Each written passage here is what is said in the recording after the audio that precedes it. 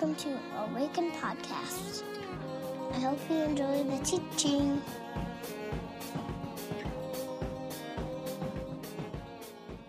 My name is Mike, if we haven't met. I'm the lead pastor here at Awaken. We're in a series called Lost in Translation. So I want to invite you to turn to the book of Revelation. As you do, has anybody been tubing lately? In tubing, like on a lake before? I just say if you're over 18, it's not a good idea anymore. So just forget about it. I went yesterday and my neck is just killing me. I came home, or I woke up this morning and I thought to myself, my mind doesn't realize like how old my body actually is. Do you ever had that moment before? Gosh, that's just so depressing. So depressing, you know? Not Superman anymore, or never was, but at least now I know I'm not. So, all right, friends, let's do this. This is a difficult passage that we're talking about today. It's Revelation 7 and 14. Two passages that dive into two very, I think, tricky topics, quite frankly.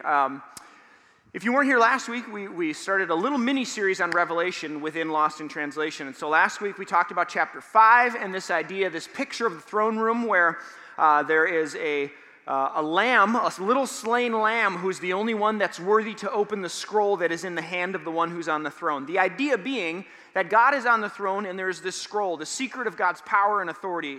And the question that we looked at last week of like, what does it look like when God's power is on display? And the Lamb is the only one who has the character that's consistent with the way in which God rules and reigns, which is sacrificial love on the cross, to open that scroll, okay? Lot to cover. I just did it in like 4 minutes, or 30 seconds from last week. So that was last week. And what we saw was there's an image or an imagination that the Jewish people of Jesus' day would have had, and that was, what would God look like when God came back to Israel and restored Israel and sort of kicked out the Romans and Israel ruled the world again like it was supposed to? Or at least it was at the center of the world as it was supposed to be. And so there was this image, there was this imagination that the people had and that it would look a certain way. And many thought that God would come back in sort of a military fashion and kick out the Romans. And if by sword necessary, fine, that's how it would be. And what we see is John transforms that image and totally changes it and says, no, actually, the way in which God rules and his power is on display is through sacrificial love. And so that's a bit of background for what we're going to do this morning, and these two questions of how does God fight? When God fights or engages evil and injustice in the world, what does it look like? Is one idea in chapter 7. And then what does God's judgment look like? If you've ever thought about that, those are two big ideas. So that's what I want to look at this morning. I begin with a couple of convictions. One is that this is an apocalyptic letter. So it's the genre that Revelation is it's apocalypse. It's an ancient Jewish tradition that was very symbolic, lots of pictures, lots of images, and not to be taken literally, right? I don't think Jesus will have a sword coming out of his mouth, ever, period. I think that that's an image about something, about the way in which the truth of what Jesus says convicts, right? It turns on the lights. It sort of pierces through the muck and the mire. It's apocalypse, so there's lots of symbols and metaphors, of which there are many in today's passage. And then also it's a letter. It was written to people who were trying to figure out how to follow Jesus in and among an empire that opposed the ways of God. You know, we have no idea what that's like in our day and age, right? Hello, everybody. Of course we do. Of course we do. There's all kinds of ways in which our politics oppose the ways of God. So, how do we read that? It's an apocalypse and it's letter. It's not meant to be interpreted literally. Many people argue that in Revelation you find a very bloody and a very violent image of who and what God is. And so today I want to try to argue that that's actually not the case. That what we see in the way in which John talks about how God fights and engages and the way in which God judges is actually needs no bloodshed whatsoever. So that's what I hope to do. If you can, stand and we will read two different passages, one from 7 and one from 14. We'll read starting in verse 4 in chapter 7. It says this, "Then I heard the number of those who were sealed, 144,000 from all the tribes of Israel. From the tribe of Judah, 12,000 were sealed. From the tribe of Reuben, 12,000. And you get the picture, tribe of Gad, 12,000, Asher, Naphtali, Manasseh, Simeon, Levi, Issachar, Zebulun, Joseph, and Benjamin, the 12 tribes of Israel, 12,000 from each. Verse 9, after this I looked, and there before me was a great multitude that no one could count, from every tribe and nation, people and language, standing before the throne and before the Lamb. They were wearing white robes, and they were holding palm branches in their hands. And they cried out in a loud voice, "Salvation belongs to our God, and who sits on the throne, and to the Lamb." Skip to chapter 14, starting in verse 14. One of the most gruesome passages in the book of Revelation. Here we go. "I looked, and there before me was a white cloud, and seated on the cloud was one like the Son of Man, with a crown of gold on his head and a sharp sickle in his hand. Then another angel came out of the temple and called in a loud voice to him who's sitting on the cloud, 'Take your sickle and reap, because the time to reap has come, for the harvest of the earth is ripe.' So he who was seated on the cloud swung his sickle over the earth, and the earth was harvested. Another angel came out from the temple in heaven, and he too had a sharp sickle. And still another who had charge of the fire came from the altar. They called in a loud voice to him who had the sharp sickle, 'Take your sickle, gather the clusters of grapes from the earth's vine, because its grapes are ripe.' The angel swung its sickle on the earth, gathered its grapes, threw them into the great winepress of God's wrath.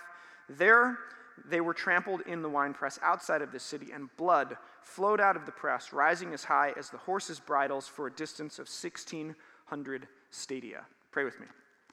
God, this morning as we gather on this 4th of July weekend, we want to talk about and think about what it means for your kingdom to be the one that we bow a knee to. That we would have no other allegiance, not without saying and recognizing people who have gone before us to secure freedoms that we receive today, even to just be in here in this building without fear. We thank you. And so, God, as we imagine what it looks like to follow you in this world as people of your church, would you speak to us, Holy Spirit, what we need to hear, and challenge us to be the people you've called us to be, I pray. And all God's people said, amen. You may be seated. Do you guys remember your first fist fight? Maybe some of you have never been in a fist fight before, but I'm guessing that some of you have been in a. How about a little raise of hands? If you've been in a fist fight before, raise your hands. Just go ahead and raise your hands. Okay, a few of you. All right. I've been in a couple. The first one I remember it quite vividly, actually. I grew up in a house with 5 boys, and so there were 3 of us in one bedroom and 2 of us in another bedroom, and my parents slept in a hide-a-bed in the living room. So bunk bed, trundle bed. You got it? So the trundle bed pulled out from underneath the bunk bed. And so my younger brother Jake was at the top bunk, and we had one of those like the old lights, the square lights in the ceiling with the pull switch. You remember those? And so we're getting ready for bed, and I'm in the bottom bunk, he's in the top bunk, and the lights go off, and it's ready for bed. So there we are, we're laying there, and on comes the light. And I'm like, "Dude, what are you doing?" He's like, "I want to read." I'm like, "It's bedtime, yo." So I get out, I crawl up the bed, click the light. I'm like, "The lights are off, it's time for bed." So I come back down, I lay down on my bed, I put my head on my pillow, and you know exactly what happens. The moment I put my head on the pillow, the light comes on. It's like, crawl back out of bed, up there, to the light. I'm like, "Last time, lights are off, bro." Go back down. Sure enough, he's like a little mosquito, how little brothers can be. Sure enough, as soon as I get in bed, he flips on the light, and I just lost it. Like Popeye, if you remember. I can't stand it no more. And I go up to the top of the bunk, and I turn off the light, and I say, "Lights are off!" And I just deck him right in the gut. Like, just punch him right in the stomach. And it was a blow. It was a body blow. I think there was an old Nintendo body blow, the boxing one. Hit him right in the gut, and he when your kid loses or when they're crying and they can't catch their breath, and you're like, "Oh my gosh, breathe." It was one of those moments. I just smoked him right in the gut. Now, I don't know if you've ever been in a fist fight before, but it's an interesting thing when you push back against something and you use violence to do so. It's a very natural response for many of us, and yet when it happens, at least for me, when it happened and when it's happened, there's like a sick feeling to my stomach, like something about this isn't right. When you push back against something, is violence the next best answer? And this question we want to first explore is, what does it look like when God fights? What does it look like when God pushes back against evil and injustice in the world? And many would argue that it looks like violence, and it looks like God's going to come back with authority and power and violence if necessary to make the world right. And I want to argue that is exactly the opposite of what John is presenting, and exactly the opposite of what we know to be true about God in Jesus. How do I get there? Chapter 7, we read about these 12,000 who were numbered, or these 144,000. And I want to offer this idea. And when you're reading the book of Revelation, one of the keys that helps is this idea of I heard and then I saw. Oftentimes, John will hear something, and he actually last week, he heard something, right? In the throne room, he hears about this lion, this tribe of Judah, that's going to come back and sort of do something. And then it's transformed, that image or that imagination that would have been with the people about how God would come back is transformed and it's changed into this little lamb who was slain. So he hears and then he sees, and what he sees transforms the understanding of what he's heard. And I would suggest the same is happening in this. In chapter 7, John hears something. He hears a roll call. He hears 144,000, 12,000 from each of the tribes of Jacob who are called out, this army that's gathering, and he hears something. And according to, if you're wondering, by the way, some people came and asked, like, are there any books you're reading about this one? This one right here. If you want to look at it after, Theology of Revelation, Richard Bauckham. Fabulous. Very good. He says this, in the Old Testament, a census was always a reckoning of the military strength of a nation, in which only males of military age were counted, 12 equal contingents from the 12 tribes of the army of Israel. This is the imagination, this is the hope, right?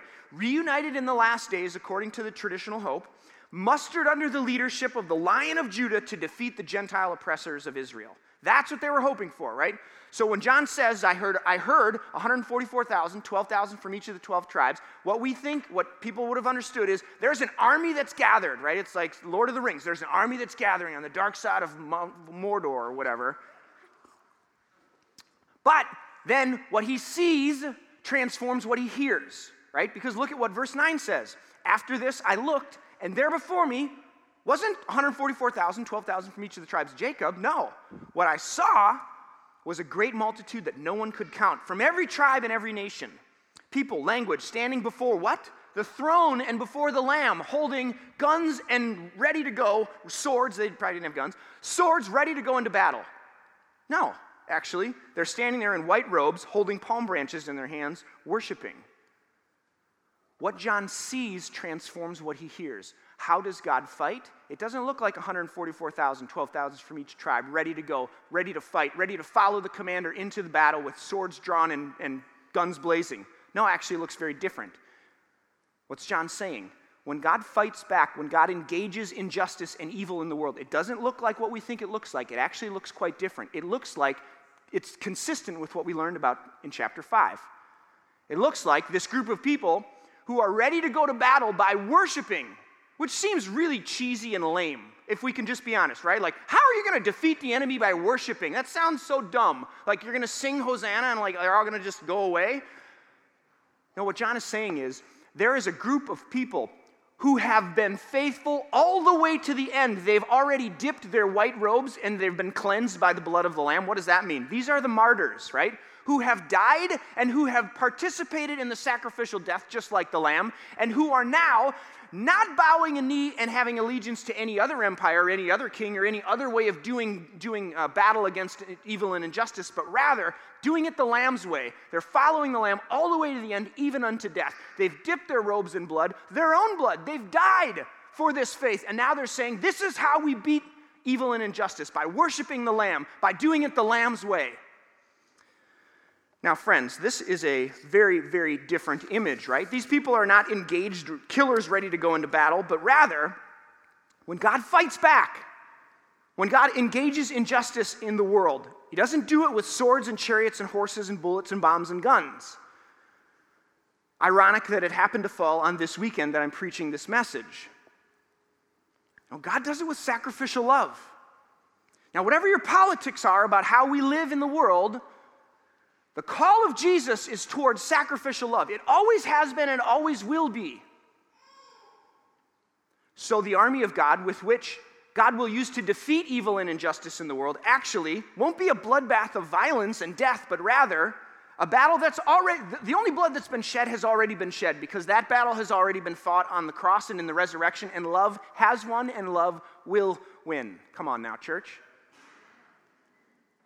And this is confirmed if you go ahead to chapter 14. We see this group of people again, the 144,000, the transformed 144,000, not the bullets and bombs and guns and chariots and going into battle 144,000. No, we see a different one. And they're singing a song that only they know, and it's the Song of the Lamb, it says in chapter 14. In between 7 and 14, guess what we get introduced to? Babylon, the beast, the dragon, the prostitute, all of the things that represent the evil empires and sin and injustice in the world are introduced in the book of Revelation in chapters 8, 9, 10, 11, and 12. So what essentially John has done is he's set up in chapter 7. Here's an image of what it looks like for God to engage in battle, and then here's what happens when they do. They follow the Lamb all the way to the end. And if you look at chapter 14, verse 4, it says, "These are those who did not defile themselves, for they followed the Lamb wherever he goes." Bauckham again says, "Thus the victory of the Lamb's army is the victory of truthful witness maintained as far as sacrificial death. It depicts the followers as the people of the Messiah who share in his victory by sacrificial death rather than military violence." So what? Big deal. Interesting, Micah. Well, maybe you think so. Maybe you don't. Here's what I would say. How does God fight injustice and evil and sin in the world? Because friends, if you've been watching the news or you read the papers, you know that there's plenty of it out there, right? Did anybody read the article about the Kenyans, the 3 Kenyans who were abducted and they found them dead in a river? This was an IJM, International Justice Mission, one of their lawyers and a defendant who was testifying against a corrupt police force. The taxi cab driver and those 2 were abducted and they just found them dead in a river. IJM is an organization we partner with. And I don't know if you've seen evil face to face. For many of us, we haven't. We've been afforded a life where we don't even know the shape of it or the color of it or what it looks like and feels like. But there are people in the world, friends, who know it so well, who have gone all the way unto death. And so the question of is that it? Does evil win in the end? Is that the story? Or does somehow God put the world back to rights? Which I think is a question that we all ask in some way, shape, or form. And the story of the scripture says, yes, God does have an answer to that, but it doesn't look like what you think it looks like. It doesn't look like retributive violence. It doesn't look like the myth of redemptive violence where you answer violence with violence because, friends, that's a zero-sum game. Nothing is ever generated from that. Only death comes. The only way things get redeemed, the only way things get generated is by sacrificial love because it's generative. It creates something, whereas evil and selfishness only in the end focuses on me, and I would argue, I'll get to this at the end, it self-implodes. How does God fight back? With sacrificial love all the way to the end. And this is what I want you to hear this morning. This is what I think the book of Revelation in this chapter and this idea is really getting at. Be encouraged. What looks like death and what looks like a win for sin and evil and destruction in the world is actually like the payment. It's the insurance that what happened on the cross and what happens in the resurrection will happen to you and me who follow Jesus. So death, Scripture says to us, death does not win. It is not the end of the game. It's not the end of the story. So what looks like death, when somebody dies in the name of Jesus, like some horrible thing happens and people get abducted and killed in the name of Jesus, we who follow the Lamb, though it hurts and though we may grieve and though we may try to grieve, but we have no idea even how to grieve because we don't even know that depth of violence and pain, we try to enter into it and we have to remind ourselves and say this morning, be encouraged. Do not lose hope that there is something that happened on the cross and in the resurrection that ensures a different kind of outcome than death and evil winning in the end. So follow all the way unto death. Be faithful. Follow the Lamb wherever he goes, that Revelation 14 says. That's what they did. And so maybe you're here this morning and you are in the midst of some struggle or some suffering or you know people who are, or you're connected to people who are. And as easy as it might be for me to say it, because I'm alive, and so are you, I cannot pass this passage up, and I cannot teach the Bible and not say the hope of the gospel is that death does not win in the end, and that the cross and the resurrection of Jesus ensure something for those who follow and who are following the Lamb wherever he goes, that it's actually our victory. The cross meant to kill is my victory, right? And Satan, this is the crazy part, the paradox of the cross. Satan and evil orchestrate what happens on the cross. Satan and evil essentially seal their own fate by orchestrating what happens on the cross, which is tapping into this next question of how does God execute judgment? How does God execute judgment in Revelation? Have you guys ever seen the bullhorn guy? You know this guy? You may not know his face or his name, but you've probably seen him before. He's usually outside of a sporting event, right, with a bullhorn, and he's screaming at the top of his lungs. And you know the message, right? Like, if you don't believe in Jesus, you're going to hell. Your sins are condemned you. Rah, rah, rah, rah, rah, right? Turn or burn is the message. This is God's executing God's judgment. And if you're not ready for it, oh, snaps, you are in T Rubble with a capital Barney. Barney Rubble? Thank you. Bullhorn guy. Is that what it looks like when God's coming back? Like, is God pissed and he's taking names? Is that how it's going to happen? Or is there something else that John's saying here? I want to submit that actually God's judgment looks maybe a little different. This may be a new idea for some of us. I want to encourage you just to think about it, take it in. Don't dismiss it out of hand, but see if you can see what I'm seeing here. This conversation that we read in chapter 14, this winepress of God's wrath, right? There's a guy, he's the Son of Man, arguably Jesus in this image. He's encouraged by an angel to go out into the earth and to take the sharp sickle and harvest the grapes of the earth, right? And he brings them back, and then they're put into the winepress of God's wrath, it says, and they're stomped or they're crushed, and out of which flows blood as high as the horse's bridle for 1,600 stadia. By the way, some people have done the math. That's like here to Fargo. That's a lot of blood. I mean, that's a lot of people, if that's supposed to be literal, or something else happening here. Of course, I think something else is happening here. A couple of keys that are helpful, all right? Follow me. In the Old Testament, the people or the vineyard is always God's people. Always in the Old Testament, in Psalms, in the prophets, even Jesus when he talks about the vineyard, it's usually in reference to God's people. So I would submit that the grapes are God's people, and the vineyard is the collective people of God, right? So then, in this, the grapes, if you'll notice in the passage, the grapes are not deserving of judgment. They've done nothing bad. They're not like wicked grapes that need to be taken off the earth. No, it just says that they're ripe, like the time has come. One could argue that that's how you would interpret it. It's not that they don't deserve to be crushed. They're not waiting. They're not bad. They're not in the corner with a dunce cap. No, they're just ripe. The time has come. Right? So gather up the grapes, their time has come, and then it says that they're crushed. Now here's the key. If you miss this, I think you misinterpret the passage. Always in the scriptures, drinking equals judgment, not crushing.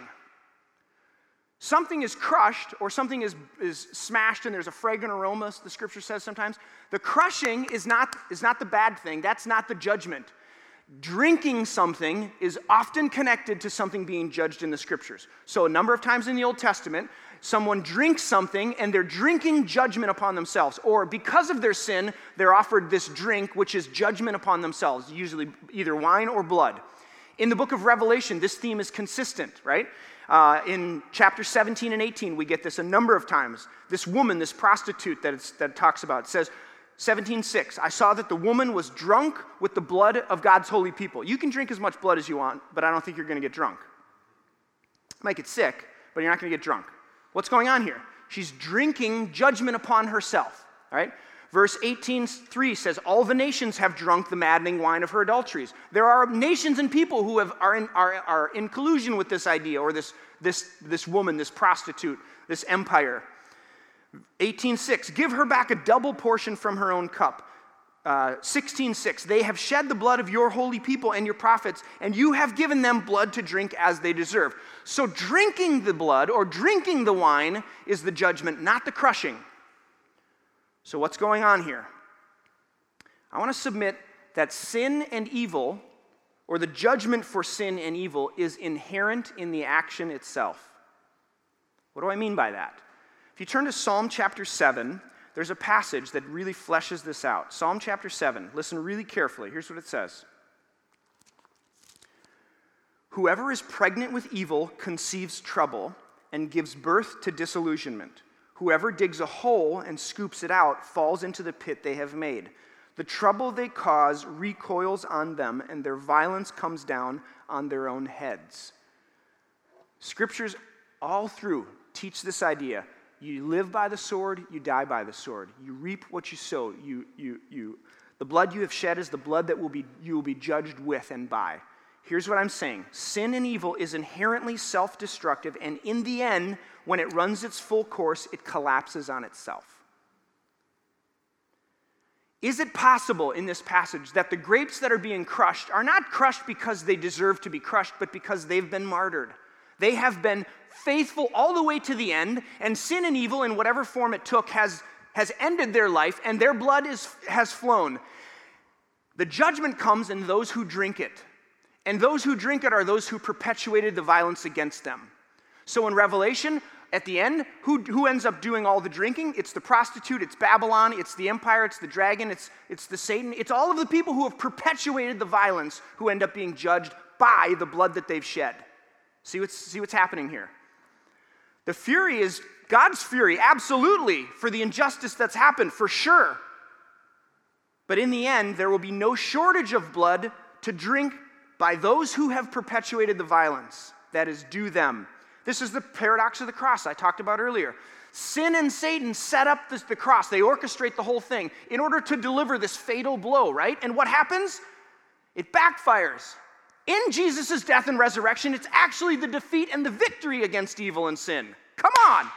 That's the whole deal. So may I submit the possibility that God's judgment is merely the removal of God's protective hand of mercy so that sin and evil runs its full course, which leads to death, always and every time. When sin and evil run its full course, it always leads to death. I would argue that it cannibalizes itself because it's the heart turned in on itself, right? This is Luther. So the possibility that God's judgment isn't God lifting a finger and saying these things and striking these people down, but just removing God's protective hand of mercy, which I would submit to you is holding back a whole lot of things that we deserve that we don't actually get, right? So God's protective hand of mercy is removed so that sin and evil runs its full course and destroys itself. It's as if God is saying, in Jesus, I have offered, in effect, I have suffered the effect of your sin, which is death, when it runs its full course, so that you don't have to. So stay under my protection.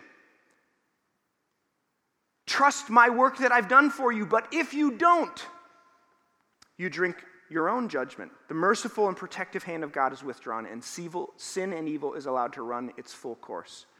We drink our own judgment. So in Revelation 14, the grapes are crushed. Absolutely. The lives of people who followed the Lamb all the way to the end are taken, and their blood flows. But it's not God doing the crushing, and it's not God doing the killing, but rather sin and evil. And in the end, it comes back around, and sin and evil drink their own judgment, and in the end, destroy itself. And God never lifts a finger in violence.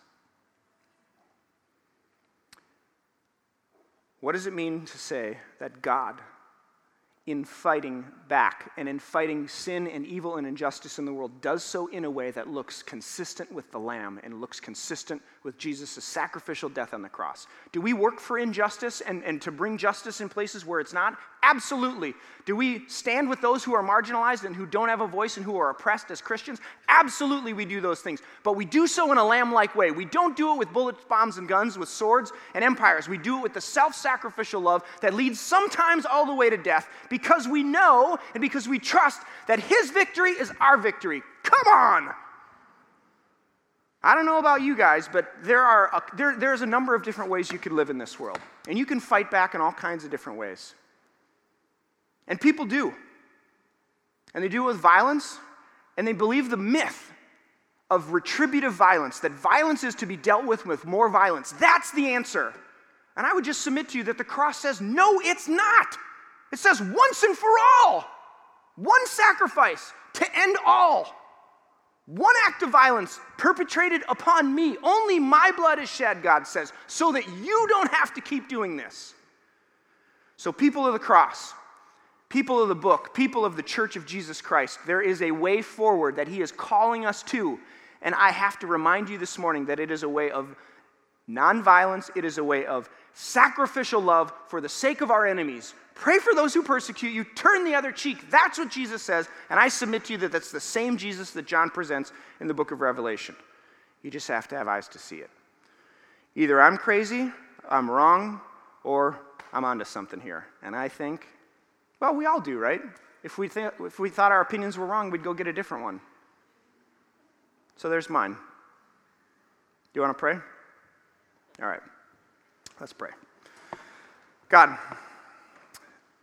as we think about what it means to follow you, and we look at a book like this, and we try to make sense of what we see on the cross and what we know about you, because scriptures say that you are the exact representation of God. Jesus, that you are the icon. What we know of you, we can say we know of God. And what we want to know of God, we need to only look to you. So God, as we try to navigate these points in these difficult places where sometimes it seems like the Jesus that we seem to know in the Gospels doesn't line up with the Jesus of the book of Revelation. God, help us to bring those two close together. Holy Spirit, I'm doing my best here to offer this group of people you've called me to be faithful to words of life, words to call us towards you and who you've made us to be. So burn away anything that shouldn't stick or shouldn't last. Only let what is of you remain. So God, as we take these moments of silence, would you impress on our hearts whatever one step could be for us to follow the Lamb wherever he goes, like the flannel graph. Just a group of people committed to this way of being human in the world because we believe that it's actually the way to life. So lead us, little lamb that was slain, lead us. Show us what it means for our own lives, with our kids, in our workplaces, in our schools. Holy Spirit, speak to us now.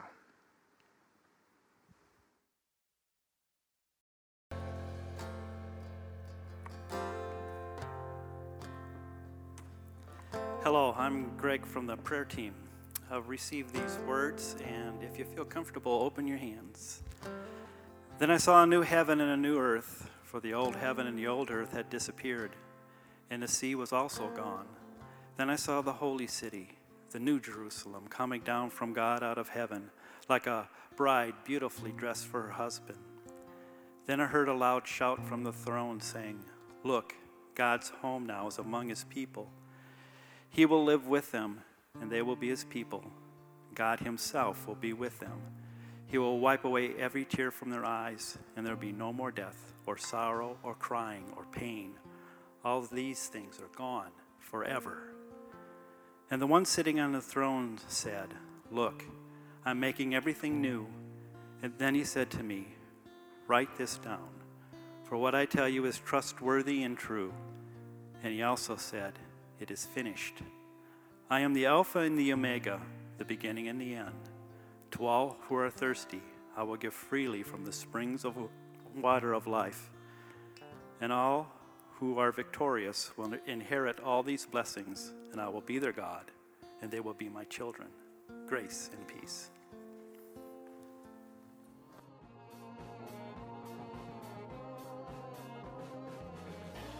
Find us online at www.awakencommunity.com or on Facebook at www.facebook.com/awakencommunity or on Twitter at Awaken Community. See you next time.